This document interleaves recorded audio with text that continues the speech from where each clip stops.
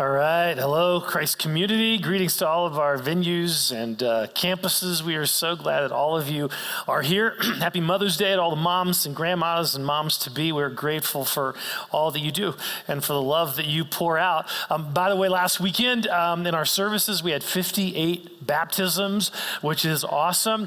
Yeah, it's awesome.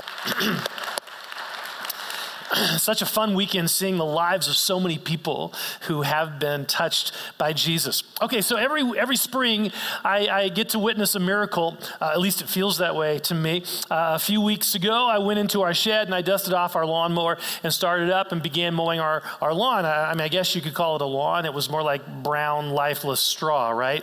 It looked even worse compared to our neighbors, one of our neighbors who by February always has Augusta National in his front lawn. You know, it's really annoying. I don't know if you have a neighbor like that. But so not to be outdone, you know, I mowed and then headed to get some weed and feed, and I spread it on our brown lawn, right? And then I watered it, and within hours, it started to turn green. It's still not Augusta National, but it's green, okay? I mean, it's amazing to me how quickly life can appear out of what seemed to be dead. Now, here's a thought. Wouldn't it be cool if our relationships were that way? Wouldn't it be cool if in the midst of relationships that are kind of brown and dormant, wouldn't it be cool if there was some relational weed and feed that we could just apply, right? And suddenly those relationships would come to life. Our marriage that had been feeling increasingly routine and it suddenly felt energized, or a strained relationship between a parent and a child suddenly felt relaxed and joy-filled, or a critical boss suddenly becomes encouraging. Or rather than feeling relationally isolated, we began to feel more connected to the people around us. Wouldn't it be awesome if there was weed and feed for our relationships? Well, today, we're starting a 4-week teaching series entitled Relationships. And in this series, we're going to be looking at a passage of Scripture where God provides for us some spiritual fertilizer for our relationships, some very practical relational principles that can pour life into our relationships, no matter how difficult, no matter how lifeless. God has given us some amazing wisdom as it relates to improving our relationships. And when we apply these things, it can make a significant difference in our entire relational world. Now, our focus in these 4 weeks is on Colossians chapter 3, verses 12 to 15. And I want to read a portion of this passage for us. And then we're going to spend most of our time today on the first verse. So here's the passage. Therefore, as God's chosen people, holy and dearly loved, clothe yourselves with compassion, kindness, humility, gentleness, and patience. Bear with each other and forgive one another. If any of you has a grievance against someone, forgive as the Lord forgave you. And over all these virtues, put on love, which binds them all together in perfect unity. This is God's words. So this one passage is a gold mine in terms of how we can improve our relationships. And it can all be summarized in one word, which is mentioned in verse 14. Read this verse 14. Read it out loud with me as it comes up on the screen there. And over all these virtues, put on love, which binds them all together in perfect unity. See, love is the key ingredient to healthy relationships, right? There's no surprise there. The challenge really is how we define love. I mean, we use the word love all the time.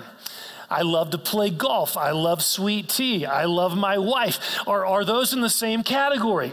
Not even close. My wife was probably holding, if she hears this, she might be holding her breath, wondering what I would say about sweet tea, but they're not in the same category, even though I really like sweet tea a lot, okay? So, but seriously, even though I'm using the same word love, it doesn't mean close to the same thing. And then, of course, we have to throw in the way love is so often used today in songs and music, where love is defined as this chemistry we have with another person. Love is something we feel with them. It's something we fall into or fall out of. You never close your eyes anymore when I kiss your lips, right?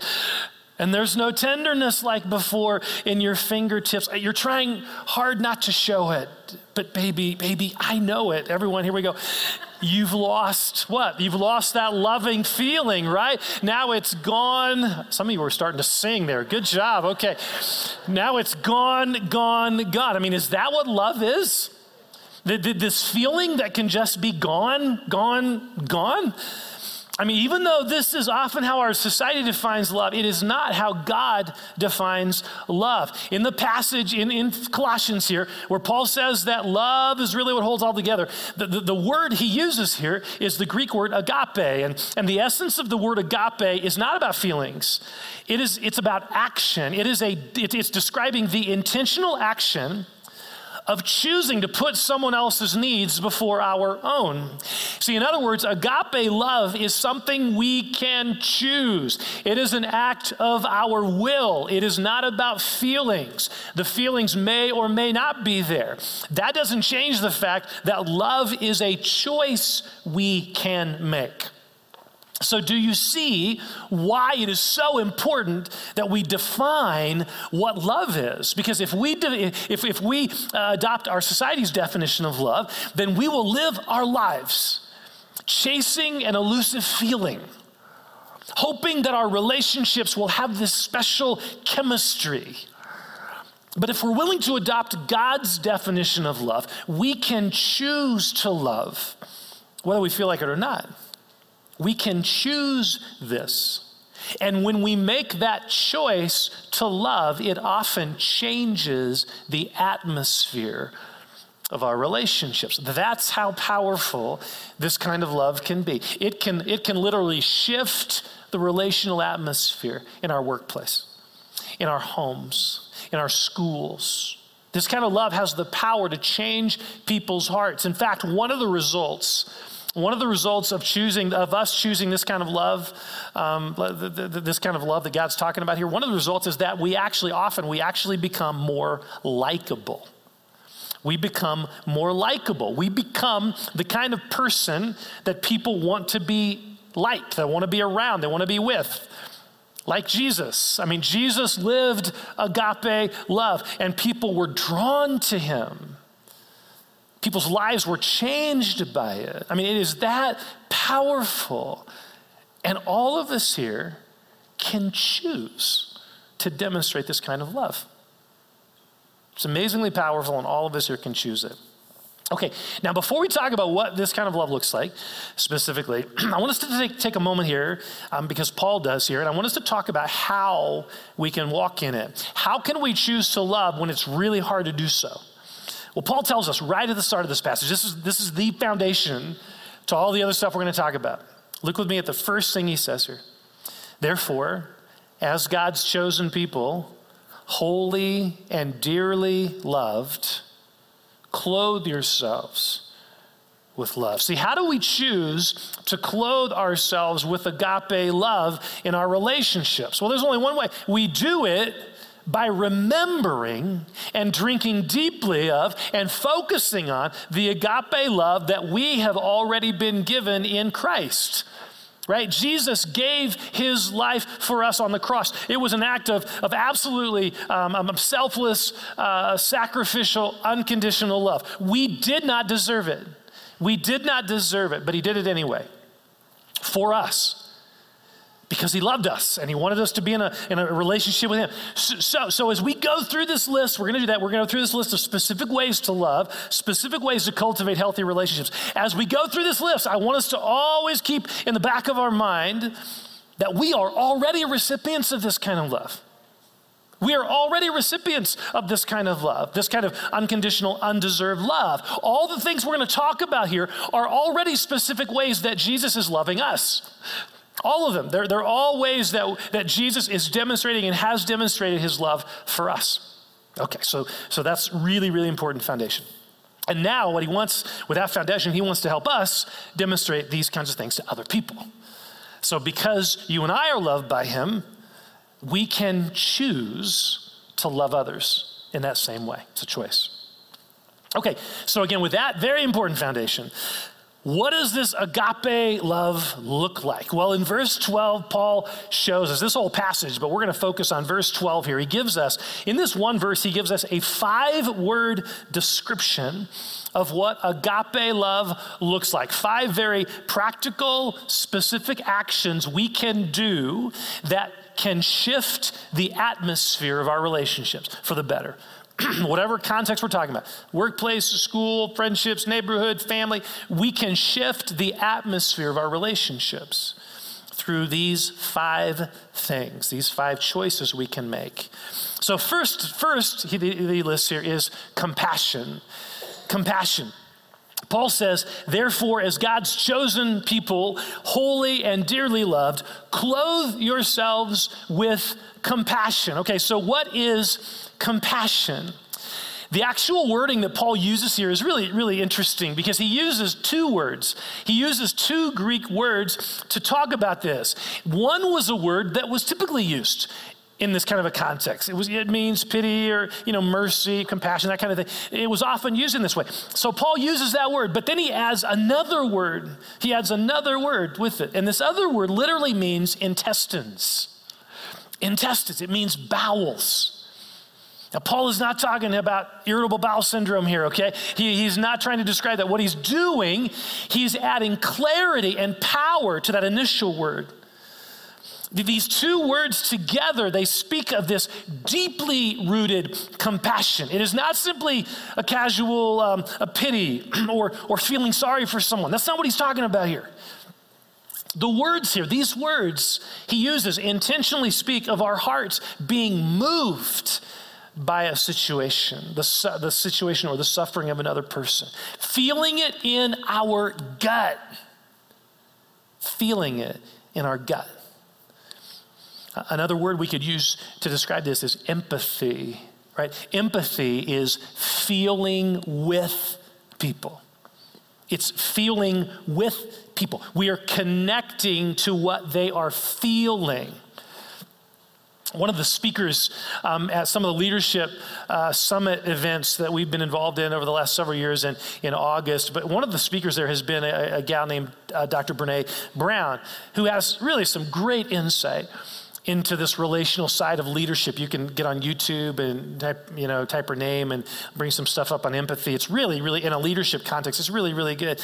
But she talks a lot about empathy, and she says, and I think she's right on here, that empathy is this very vulnerable choice we make. It is a very vulnerable choice we make. It is to feel what this other person feels. Now think about this, and here's why it's so vulnerable. What do we often do when someone shares something with us that they're feeling? What do we often do? We try to fix it, right? We try to fix it. We give advice. You should do this. So someone says to us, man, I'm so discouraged about my test yesterday. Well, study harder next time. You can do better. See, we're often uncomfortable feeling with people. And because it's just vulnerable, we don't know what to do. We don't know how to fix it. So what do? We'd rather not feel that. We'd rather not do that. So what do? We just fix it. Just try and fix it. But folks, often there is no fix. There is no fix. This person often, they just want to be understood. They just want to be heard. So Dr. Brown points out another uncompassionate response, the fixing thing. This is kind of a cousin of it, but she says that's when we use the word at least. Anytime we say something, we're feeling something, and the person uses the phrase at least, you're probably in trouble if you're the one using the word at least. So for instance, someone says, man, I think my marriage is falling apart. Well, at least you have a marriage. Oh, that's really helpful. Thank you. I'm just grieving. I feel so sad about my miscarriage. Well, at least you can try again to have children. See, this word, comments like that, they totally miss the person's heart. But it makes us feel better because, now we can say something, right? We can try and fix something it's not about us entering into this place of vulnerability. It's about us just trying to say something. And so we miss people's heart all the time. We miss people's hearts. So to have compassion is to feel with another person rather than trying to fix them or cheer them up or whatever. And often that is way more challenging to do. It just is, and that's why we don't do it very well. It's way more vulnerable. We're way more vulnerable. And we just don't like that as much. There was a season in my life, my wife's life, and Raylene, she had been struggling with some chronic back pain for a long time, over a year. She'd been to multiple specialists and massage people and doctors, all of which said, oh yeah, we can help you. And then she'd do all the treatment stuff, and then they weren't able to help her. And so while this was going on, I would periodically, ask her how she was doing. And I was concerned, but usually I would respond with, well, you need to see the doctor, about that, and always trying to fix, right? I mean, again, I was concerned, but it really wasn't at the forefront of my thinking. Well, then I did something to my back. It hurt.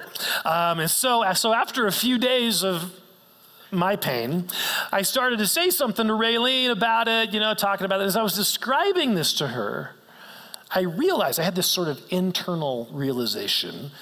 This is what she's been experiencing for the past year. Time to keep your mouth shut, tough guy, right? It was one of those moments. But seriously, suddenly, I felt greater compassion for her. I started to think, what would it look like to struggle with what I'm struggling with right now? What would it look like to struggle with that for a year? It just changed my perspective and my response to her. See, genuine compassion begins with feeling with people rather than trying to fix people, connecting our hearts to what they're experiencing. I mean, imagine the impact in our relationships. Imagine the impact. This is huge. Imagine the impact if our instinctive response when someone is hurting, if our instinctive response is not to fix and it's not to give advice, but rather was to just listen and be attentive to their emotions, to connect our hearts with what they're walking through. See, this is why in our For the City and Beyond vision, which we launched a couple months ago, where we're focusing on 9 areas of need in our community and refugees and poverty and children and families, all those things. This is why, if you've been around here, this is why when we talk about this, we're constantly talking about us as a church activating our hearts towards these needs. It's more than, hey, let's just, give, it's activating our hearts. It's getting connected relationally with a refugee family or with a family in poverty. See, this is about being with people rather than just ministering to people. Now think about that, because that's really, really important. It's about being with people rather than just ministering to people. And that is a huge paradigm shift. But you see, it's the being with people that opens the door for us to be compassionate. Author John Steinbeck once wrote this. He said, "It means very little to know that 1 million Chinese are starving unless you know one Chinese who is starving." It means very little to know that 1 million Chinese people are starving unless you know one that's starving. That changes everything. This is so true. It is easy to talk generally about children in poverty in our community. I mean, we can talk about that, and there's a need, it's huge need, all that. It's easy to talk about that, but the moment you begin tutoring a child with our Kids Hope program, and you kind of get to know them, and you see the family environment they're in, and you connect relationally, or the moment you see a person in a family situation or whatever, a refugee family, whatever, you get to know them, it changes your perspective. Changes your perspective.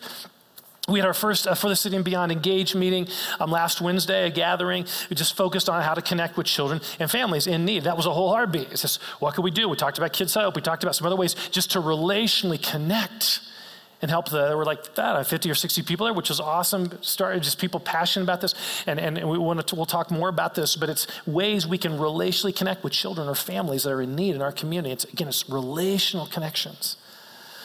So I talked with someone in an e-group last weekend, and they were just talking about how in their group they were exploring connecting with the refugee community of Christ Community, at Christ Community International. It's a refugee community church we have down at Zoe's, and they have some children ministry needs and all that. And this group is exploring that. I thought that's awesome, because one of the best ways to experience compassion, genuine compassion, is to get to know people.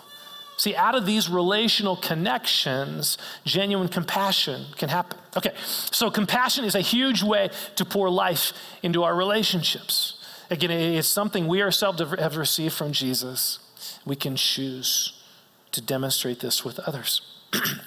A second loving action that can pour life into our relationships is kindness.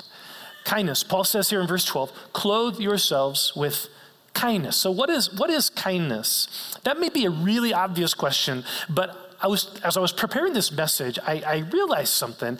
I think sometimes we have an inaccurate definition of kindness. See, sometimes we view being kind and being nice as the same thing. And I don't think they are. I don't think they are. You ever had a conversation? Let me explain here. Here's what I mean. You ever had a conversation with someone who was being nice to you, and yet you knew the minute they got home, they would be verbally ripping you to shreds? Niceness doesn't require an authentic heart. See, sometimes being nice is fake. It's fake. It's flattery. It's trying to impress. It's saying words that don't really align with your heart, but you're saying them anyway. That's being nice. In contrast to that, kindness is rooted in love. It is an authentic expression of love towards another person. It's amazingly powerful in our relationships. It's something that can immediately pour life into people. It is something that can immediately diffuse a potentially angry situation. Some of you, maybe you've experienced this. Someone expresses anger to you, and you know in that moment, if you power up, this is going to get ugly. But if suddenly you power down and demonstrate kindness, changes the whole dynamic of where that conversation goes. And here's the deal. Kindness is something, it doesn't cost us anything financially. It doesn't cost us anything financially, and yet it can have such a powerful impact. In fact, think about this. Which kind of a person do you prefer to be around? Someone who is kind or someone who is rude? Who do you prefer to be around? Someone who's kind or someone who's rude? Someone who is not smiling or someone who is smiling, right? Someone who's scowling or someone who's smiling. I just wonder, in our emails, in our Facebook posts, I mean, sometimes the thing about social media is we feel, I don't know, like we have a little bit more freedom to be rude because we're not right face to face with this person. Maybe we're even doing it anonymously or whatever, but we have this, it's unfortunate because I don't think it's really healthy. So we can be a lot ruder and say a lot ruder things on social media because there's an anonymity to it. But I just wonder in our emails, in our Facebook posts, in our responses, in our communication with people in our office, are we kind to people? Are we respectful and positive and gracious, or are we rude? Is there a kindness in how we speak to our waitress? Is there a kindness in how we speak to our parents? Is there a kindness in how we speak to our roommate, our children, our spouse? I mean, it's sad. It's so sad that sometimes in our closest relationships, the people who are technically stuck with us, right? It's sad that in our closest relationships, we often stop being kind. We're often way kinder to other people than we are, for example, to our spouse. What's that about? We stop offering affirmation and compliments. We perhaps say critical things about our spouse in front of other people. We stop expressing appreciation for the meals that are cooked and the laundry that's done and the hard work that provides for our family and the emptying the dishwasher or whatever. Those things, here's the deal, those things become expectations in our mind rather than the acts of love that they truly are. See, you don't thank people for meeting your expectations, but you do thank them when you realize these tangible things are expressions of love. They're not expected. You don't think people are expectations. I expect her to do that. I expect him to do that. No. These are choices this person is making. These are tangible demonstrations of love. And it's a good thing for us to recognize them as such and to be kind, to be gracious, to be grateful for those things. Because here's the deal, when kindness, and studies show this, when kindness drifts from our closest relationships, such as a parent-child relationship or a marriage relationship, when kindness drifts from that relationship, criticism and contempt are eager to step in and take its place. And you can sense when it happens in a relationship. People you can see married couples are just not kind to each other anymore. Criticism, contempt, start to creep in. Intimacy and laughter go out the window. So folks, here's the deal. Kindness is such a simple way to pour life into any relationship, which is why God commands us to do this. He commands us to be kind. God is incredibly kind towards us in terms of all the blessings he gives us, and he wants us to choose kindness. He wants that kindness to spill over into how we treat others. Okay, well, the third loving action that Paul mentions here is humility. God commands us here, clothe yourselves with humility. Humility is a commonly misunderstood quality. See, we think of a humble person, they're so humble. A humble person is someone who always puts themselves down. Oh, no, I don't. A compliment, oh, no, I really can't do that. They're so humble. That's not humility at all. Humility is not thinking less of yourself. It's thinking of yourself less. Humility is not thinking less of yourself. Oh, I'm such a bad person. Yeah, no, I can't really sing. No, don't say that.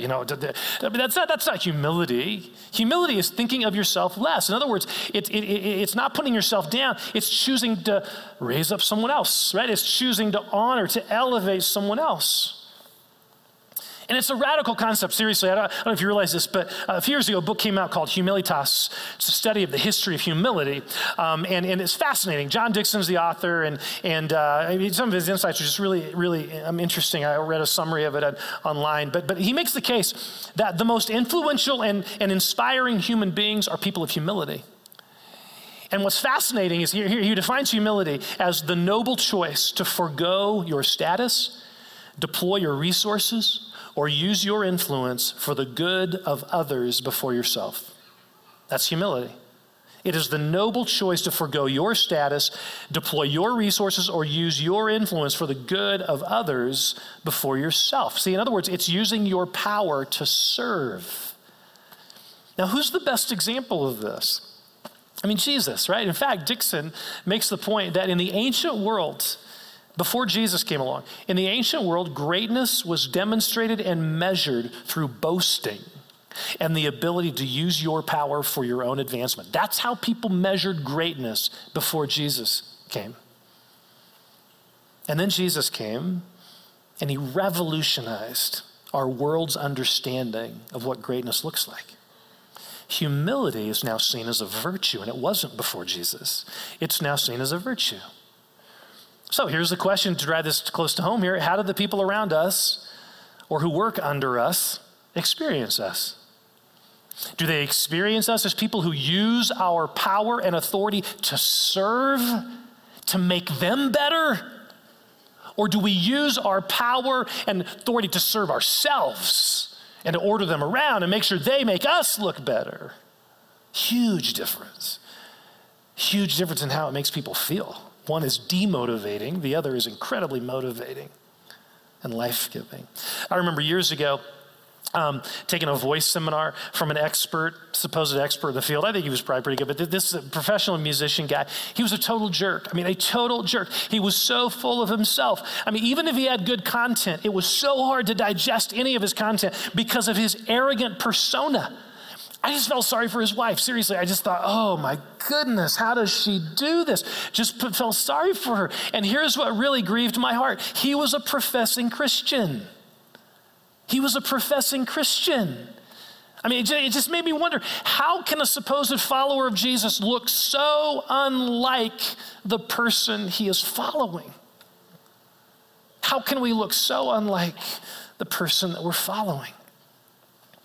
There was an ebook I read a while back. I love the title. It was a great book by Tim Keller, but the title it was about humility, but he called it The Freedom of Self-Forgetfulness. I love that. That's humility. It is the freedom of just self-forgetfulness. Humility frees us to focus on the other person. I mean, one of the best ways, I'm going to go back to something I mentioned a moment ago, but I'm going to drive this home a little bit. One of the best ways to demonstrate humility and compassion and kindness, all three of these we've talked about, is by listening. Seriously, I mean, this is huge. When we focus on someone and we actually listen to what they're saying, and we ask questions to probe further, we are communicating volumes. We are communicating that they have value, that their desires and interests matter to us. It's huge. And when we don't listen well, it communicates the opposite. When we don't make eye contact, when we're doing something else on our phone or watching something else, when we interrupt what they're saying to tell our own story, when we don't ask follow-up questions and instead we use what they said as a platform for us to launch into our own story. Oh, you think that's bad? My uncle had 3 hernias, one of those kinds of things, sort of a can you top this kind of person conversation thing. That just to listen, to really listen, is to demonstrate humility, compassion, and kindness all in one. It is a powerful demonstration of love. Powerful. Every one of us has access to it. In any relationship, powerful. It can impact our evangelism. Oh, huge. What's one of the main complaints about evangelism? This person didn't listen to what I thought. They just had their own, they were going to tell me the 4 laws or whatever, right? I mean, that's how people feel this. It impacts our marriage. It impacts our workplace. Every relationship could be radically impacted if we just grew as listeners. And it's hard because it requires humility. I want to talk about my stuff. No, let's let them talk. Let's hear what's going on with them. Huge, huge, huge. In fact, one author, I love how he describes this. He says, being listened to is so close to being loved that most people can't tell the difference. Being listened to is so close to being loved that most people can't tell the difference. He is so right. Listening is such a powerful way to love, and it can pour life into our relationships. Again, if we would just focus, if you're just kind of one thing you want to take away, if we would just focus on being better listeners, if you don't hear anything else in this message, if we would just focus on this, it would significantly impact our relational world, seriously. And maybe that's why God gave us 2 ears and 1 mouth. I don't know, but it could be. It would significantly impact our marriage, our relationship with our kids, our workplace, our fellow students. I mean, it could be huge. The 4th and 5th characteristics of love that Paul mentions here are gentleness and patience. He writes, clothe yourselves with gentleness and patience. Now, I'm learning that these 2 words are actually intimately connected. Our son Joshua is God's gift to me to help me work on my patience. He does not have a fast bone in his body. And in contrast, I came out of the womb like at 60 miles an hour, okay? So Josh is 15 now. He has some significant cognitive and developmental delays. And so we are still having to battle, if you can imagine this, 15-year-old, we're still having to battle bedtime bath battles, okay? We're still having those every night. He has no internal motivation to take a bath, none. And so my patience gets tested nearly every night of my life. When he doesn't respond to my directions to okay, it's time to get ready for bed. You know how that works? I get frustrated, right? And then he just stays there and I get more and more frustrated and my intensity level goes up and I start to verbally kind of, try to pressure him and push him harder. Now, what Raylene, thank God for Raylene in our family, right? What Raylene has tried to drill into my head over these many years is that Joshua doesn't respond well to pressuring like that. He does respond well to gentleness. So even though everything within me wants to scream, if I can move towards him in gentleness and patience, he responds much better. I can touch him gently and just move towards him gently and with patience. Responds much better. And here's the deal. I don't think Joshua is alone in this. Most all of us here, we respond much better to gentleness and patience than we do to forceful direction. Can all of us agree that's all of us are wired that way? This isn't just Josh. When someone's forcing us, we just instinctively don't do that. Whether we say it or not, we all understand how this works. I mean, again, think of how God approached you. Was it forcefully or was it gently? Did God demonstrate patience or impatience? See, God has been incredibly gentle and patient with us, which can serve as a motivator for us to be gentle and patient with others. Okay, now all 5 of these things we just talked about give us an incredible picture, really, of what agape love looks like. So let me just ask here. Let's just kind of get really practical here. Let me just ask you, is there a particular relationship you can think of right now, a particular relationship in your life right now that needs some weed and feed, that needs some life poured into it? And what if God is saying, you're the one I want to do this?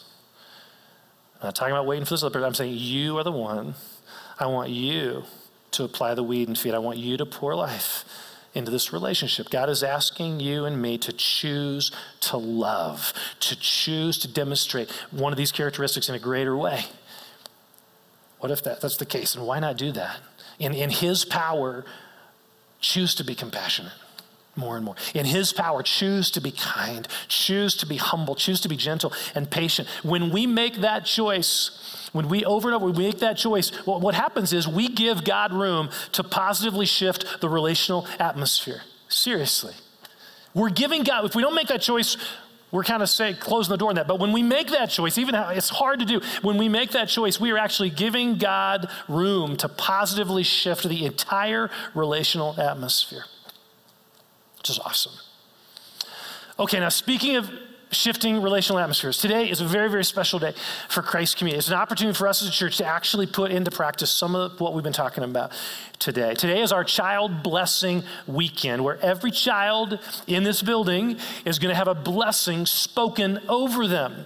And it's a kind of, it's a way to, now don't go get your kids yet, okay? Just hang on. I still have some things to say here. And I'll let you know, you'll have plenty of time, okay? But I want to just talk about why we do it this way. What is this all about, the child blessing, and why do we do this? Several months ago, I was thinking about child dedication and how we typically do it, what its purpose is. And so I started looking at scriptures, started looking at the Bible, and I realized there really is no biblical precedent or requirement for an official one-time child dedication. What seems to be the greater emphasis, and I think greater impact, is this incredible privilege of blessing children, of speaking a blessing over our children. It's different than a prayer. It's speaking a blessing, not just once, but repeatedly. This was the pattern in the Old Testament given to parents. This pattern, this command to bless. It was also something that we see Jesus doing with children in Mark chapter 10. I mean, the Bible, as I was looking at these scriptures, the Bible makes it clear that there is a spiritual impartation that actually occurs when we speak blessing about our children. There is an impartation that actually happens. So I had this radical idea. What if instead of continuing to do child dedications the way we have, a few parents coming up front with their children and all that was good, but what if we created an opportunity for every parent to feel empowered to express value and blessing upon their child? What if we as a church equipped and encouraged parents to regularly speak a blessing over their children? See, that seems to be, in my mind, more of a biblical model. So we decided to try this. We decided to have 2 weekends a year. We do one in December and Mother's Day, 2 weekends a year where we bring in all the children to join us in worship. And we lead the parents and the grandparents or whoever is with that child. We lead them, we teach them, we coach them in how to speak a blessing over their child. And our hope is that this very powerful practice will continue. I had a grandma talk to me just a few weeks ago in our lobby, and she was I was getting to know her a little bit, and she mentioned this. She mentioned how impactful this was. She was here in December with her grandchildren, and that weekend when we did this, and so in the service, she spoke a blessing over them, and she continues to do this. So whenever she is at their house, whenever she's visiting her house, her grandchildren ask her to do this for them. One's a teenager, and she wants her grandma to speak a blessing over her whenever her grandma is there. It is so cool. See, that's our heart, that this is a continual thing where we as parents or grandparents, we regularly declare and impart a blessing upon their lives, which again can have a huge impact in our children's lives. So the church then, it's a little shift of paradigm here. The church becomes the place where parents are equipped. It's not like us, we're doing, the pastor needs to do it. No. The church becomes the place where the parents are equipped and encouraged to regularly do this amazing thing for their children. So here's what's going to happen. in a minute, the worship team is going to come out here, start leading worship as usual. When they start, I want all the parents here, you can just go and get your child. Now, parents of Tiny Tots, children, you can go directly where you checked your children in, okay? Their parents, Tiny Tots is ready for you there. Parents of Kids Connection, a little different. Instead of going to Kids Connection area, you can pick up your Kids Connection kids in the lobby. Our leaders have brought them to the lobby to make picking them up easier. Now, parents, you need to bring your child's sticker. We're going to be checking them out just the way we usually do. We want this to be a safe and secure thing. So in light of that, during the next 10 minutes or so, no one will be allowed to leave the building with a child. Okay, that's just a safety thing. Once you've picked up your children, then bring them back here with you where we will be worshiping. And if you, at that point, you need to spread out a little bit in the aisles, that's totally fine. When everyone is back in this room with their children, everyone's back in this room, I'm gonna come back up and I'm gonna just show you how you as parents, grandparents can do this. We're gonna do it together. We're gonna bless every child in this room. And again, I'll explain that when I come back up. And even if you don't have children with you, this is awesome. This is going to be a cool thing to see and experience. It's going to be a little chaotic too, but that's okay, all right? So why don't we stand? Worship team's going to come out. Parents, feel free to go now, get your children and bring them back with you, okay? We're going to do a couple songs here, bring them back with you, and then I'll come back up and we'll go from there.